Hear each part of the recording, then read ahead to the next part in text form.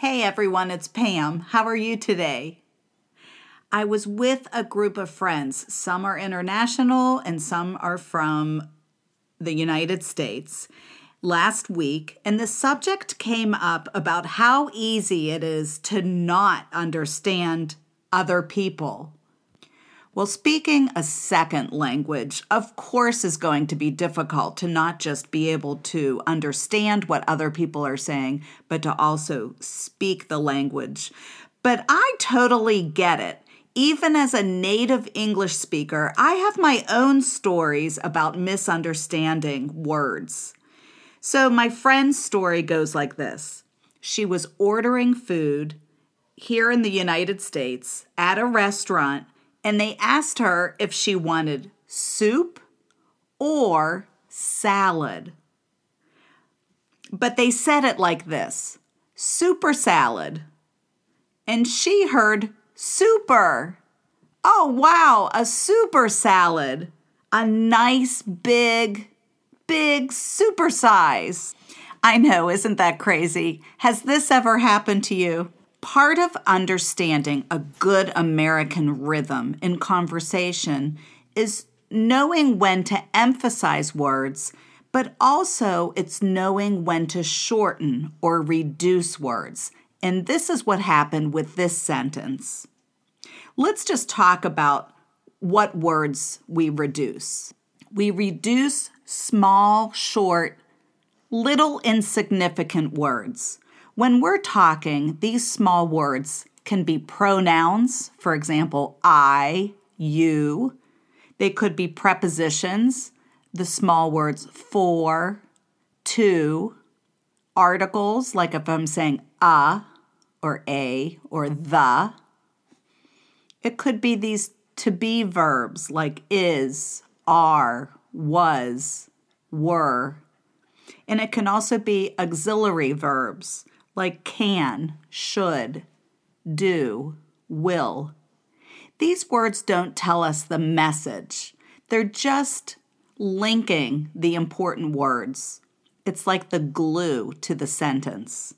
We emphasize main words, the nouns and the verbs, or adjectives and adverbs. Those are the important words. We send a signal to the listener that these short, small words are not important. So the way we do that is we reduce the word. We say it quickly and less precise. These small words are some of the top 100 most frequently used words in the English language. So you can see how important it is to get the basic pattern when we speak. Today we're going to practice reducing the small little word or. The meaning behind saying the word or, it's a message that we're probably giving a choice between two things.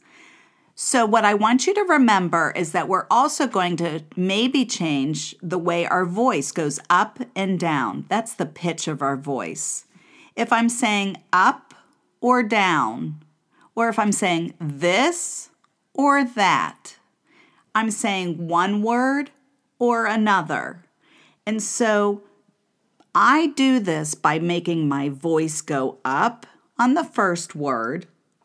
I raise my pitch. This or that. So I go up and then down. Since we're using the word or, I want you to keep that in mind. Now let's talk about this word. It's so small. If I fully pronounce it, the vowel sound is like this. The whole word is like this. Or. Now, to reduce this word, I will say It's funny.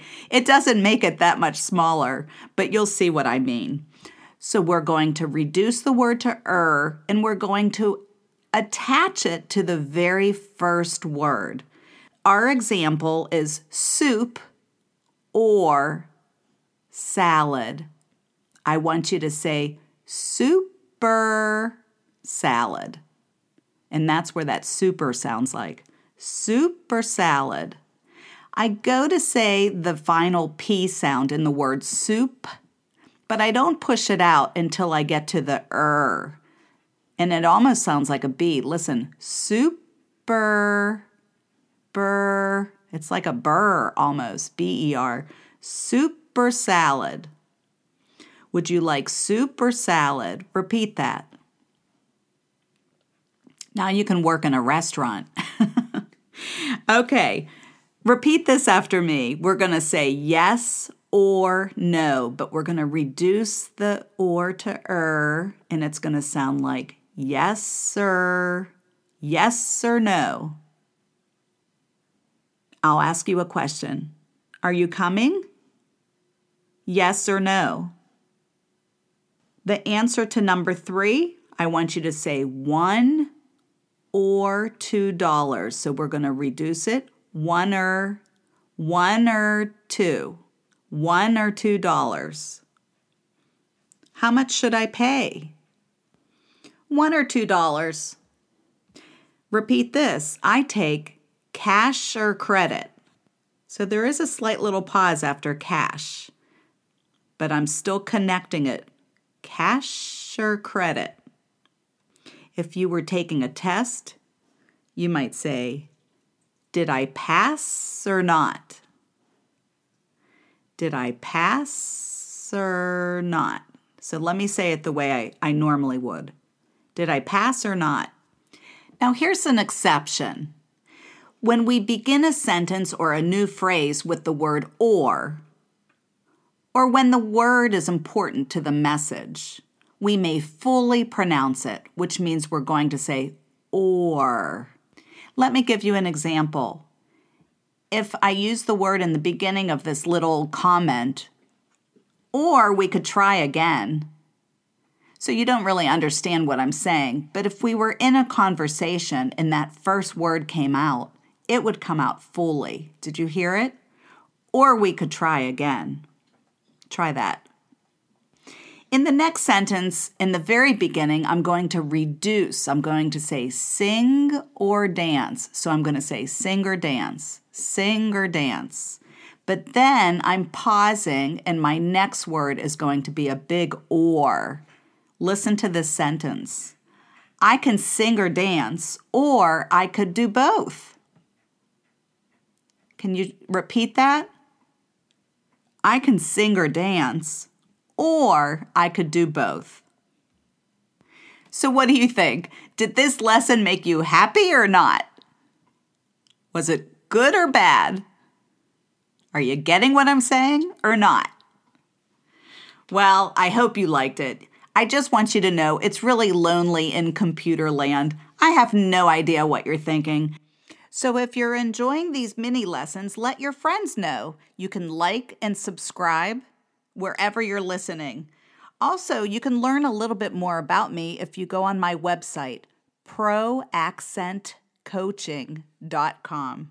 There's a contact page so you can message me and tell me what you enjoy learning and also what you would like to learn more about. I'll write a lesson just for you. Talk to you soon. Bye for now.